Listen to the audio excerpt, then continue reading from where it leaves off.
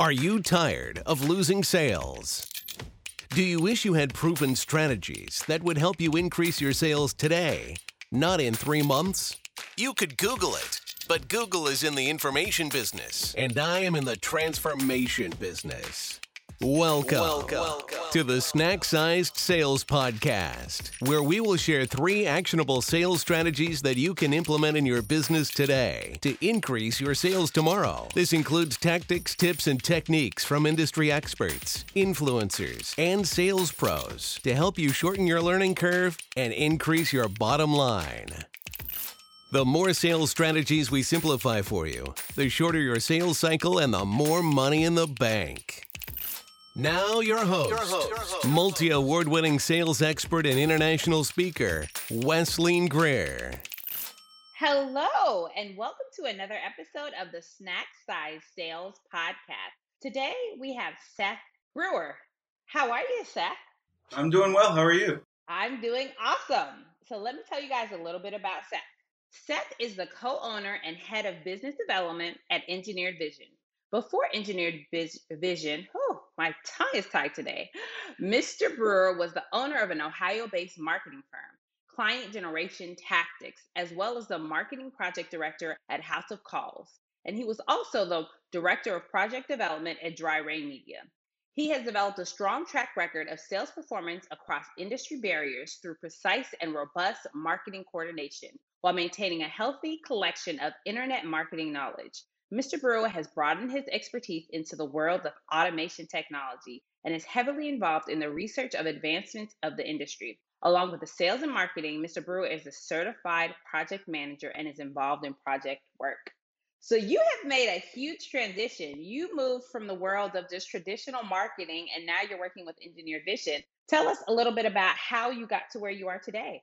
Well, I started off, I graduated from Ohio University, and I started off working at Enterprise. And just like everybody else, you want to get out of wherever you're at. So I moved out to Colorado. And when I moved out there, actually, I wound up getting sick and had to leave Enterprise.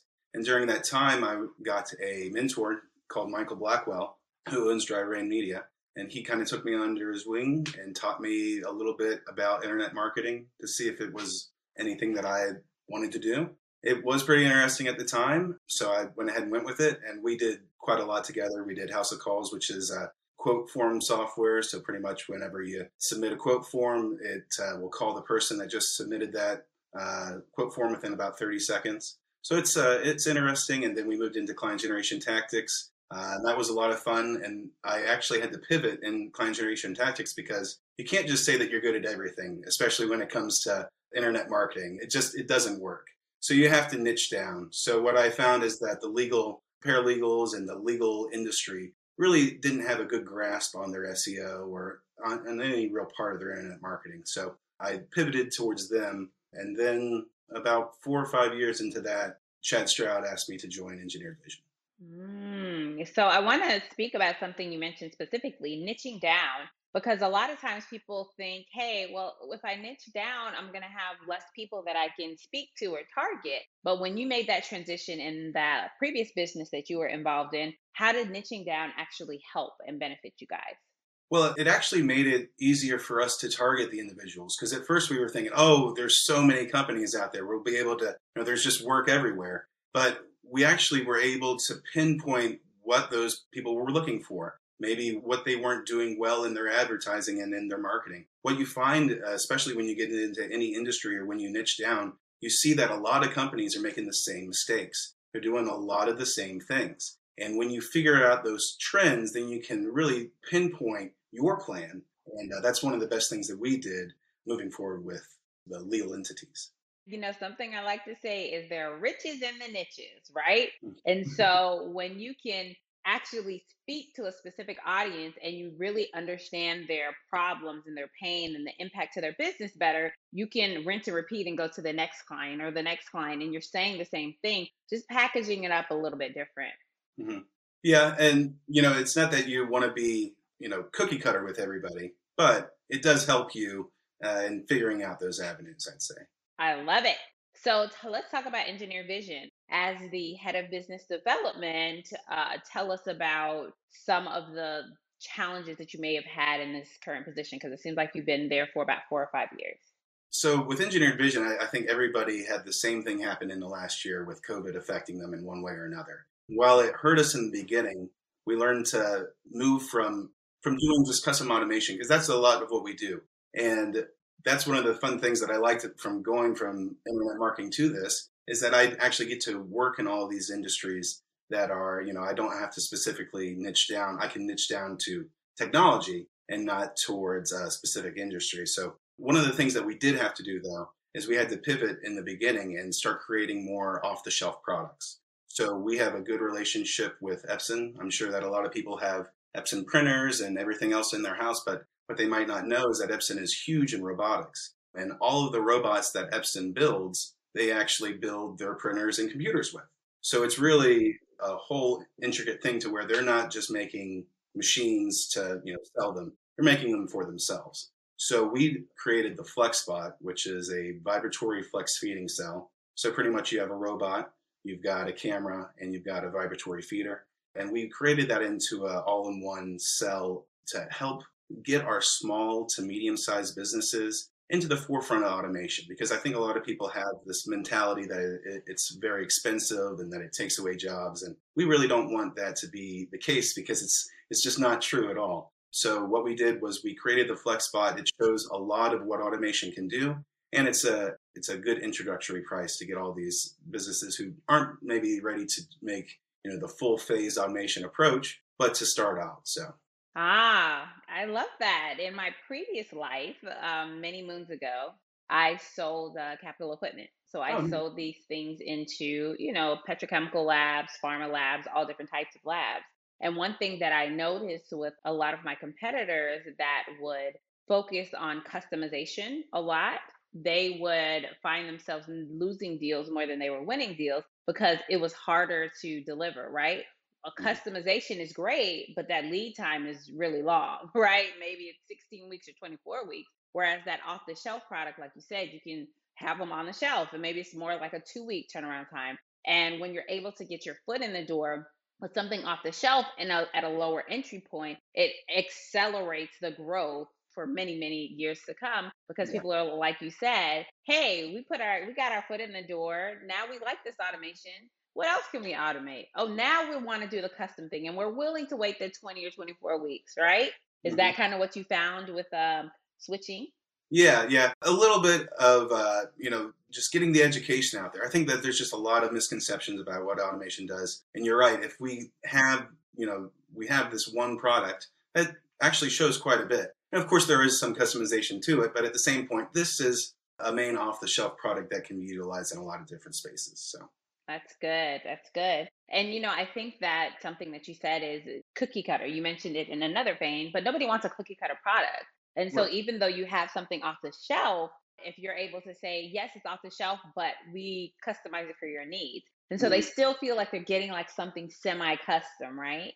Right. So it's still unique to their process, but it helps them in just saying, hey, this is what the base price is, and whatever you want customized for it, we're going to include it in this base price. But I think showing people what their processes or what can happen to their processes through automation is a lot better than just going in and having a design and saying, hey, this is going to happen. Having that first little step and having proof of it goes a long way, because a lot of people are show me people, right? They want to Mm-hmm. see it. They don't want to Mm-hmm. hear about it. They want to see it. And with Yes. automation, it's especially with custom automation, it's kind of hard to just show it. So this is one of the best ways that we can show, sell, and a little bit of customization at the same time.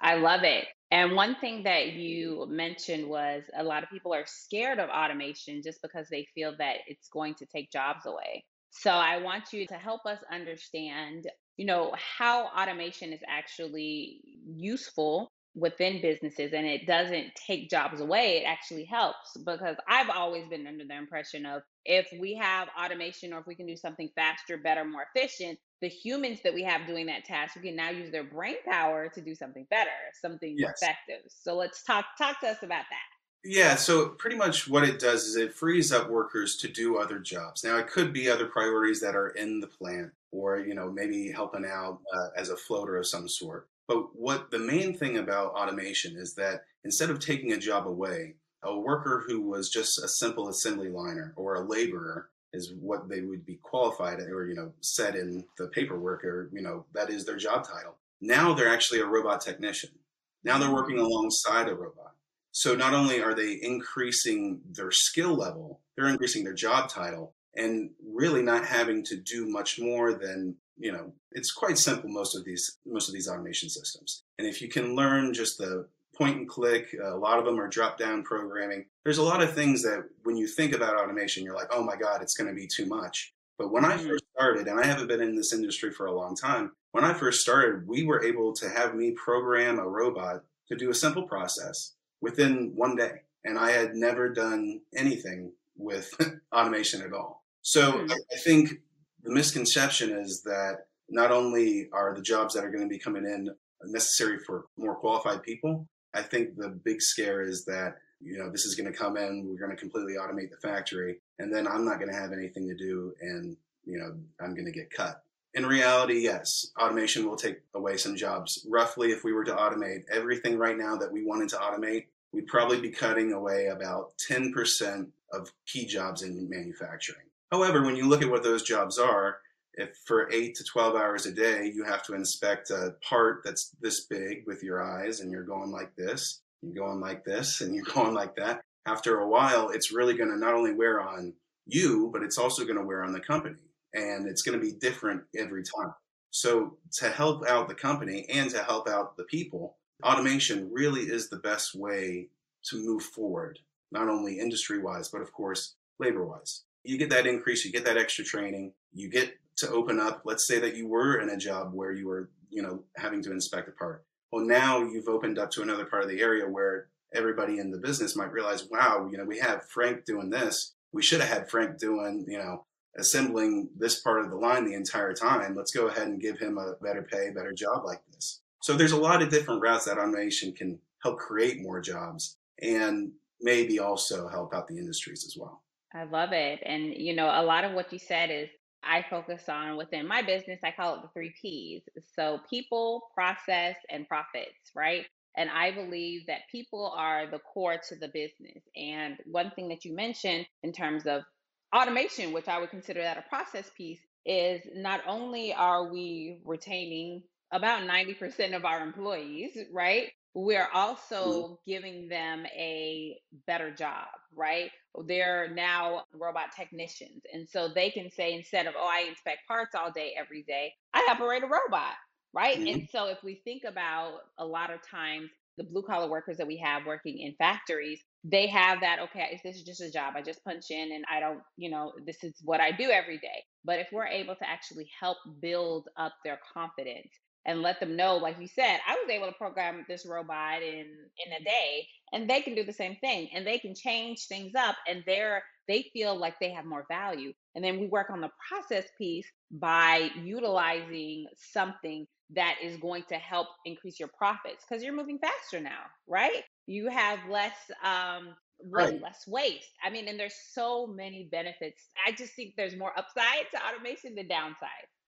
It's true. And I think it's in The Wealth of Nations, Adam Smith wrote about automation even then. That's a book from 1776. That's a long time ago. But it talks about, the differences in farming. And even at that time, how, why would you just do it one hand at a time when you have a machine that can then plant, whole fields? And you should be moving and growing. And education, isn't just us going and reading a book.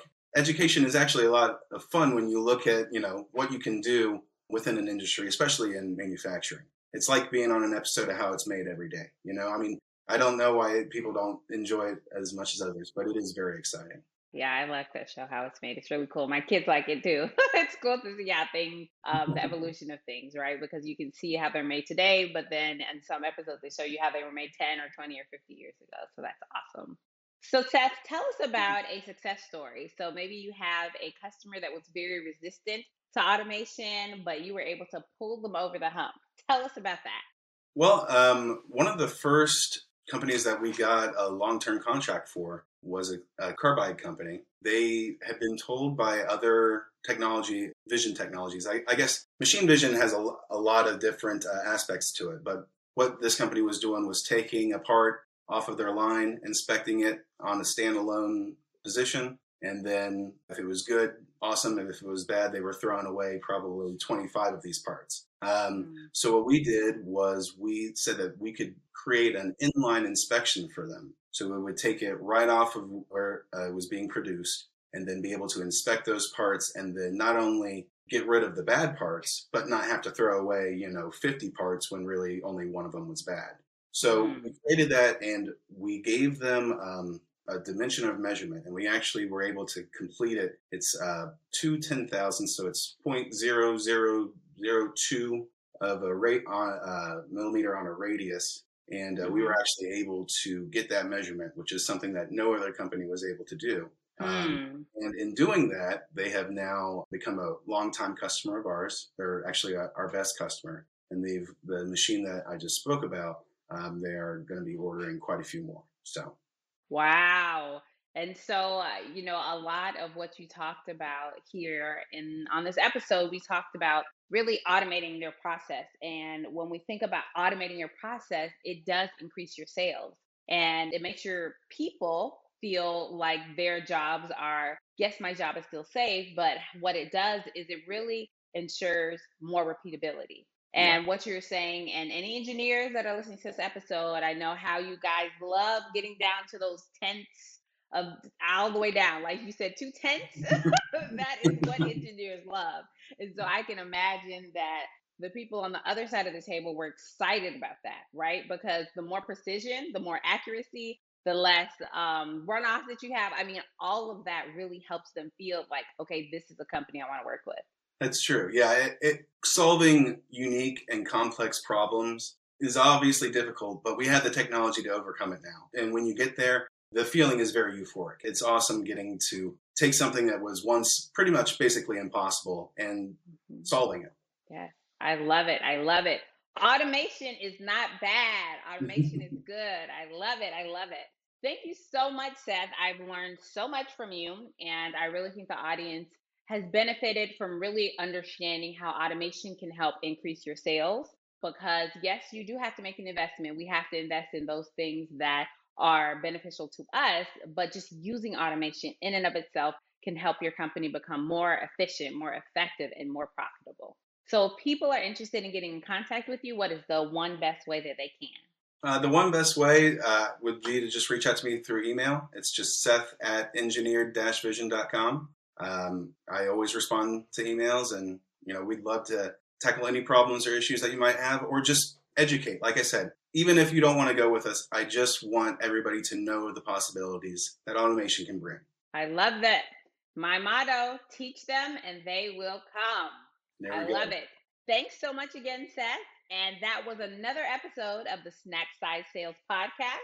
Be sure to leave a review, share this episode, and leave us a 5-star review as well as comment. We love hearing from you guys. And remember, in everything that you do, transform your sales. Thank you for joining us today on the Snack Sized Sales Podcast. If you enjoyed this episode, subscribe and leave us a review. Learn how to continue increasing your bottom line by getting simplified sales strategies delivered to your inbox weekly by going to www.snacksizedSales.com. Trust me, your bank account will grow and love you.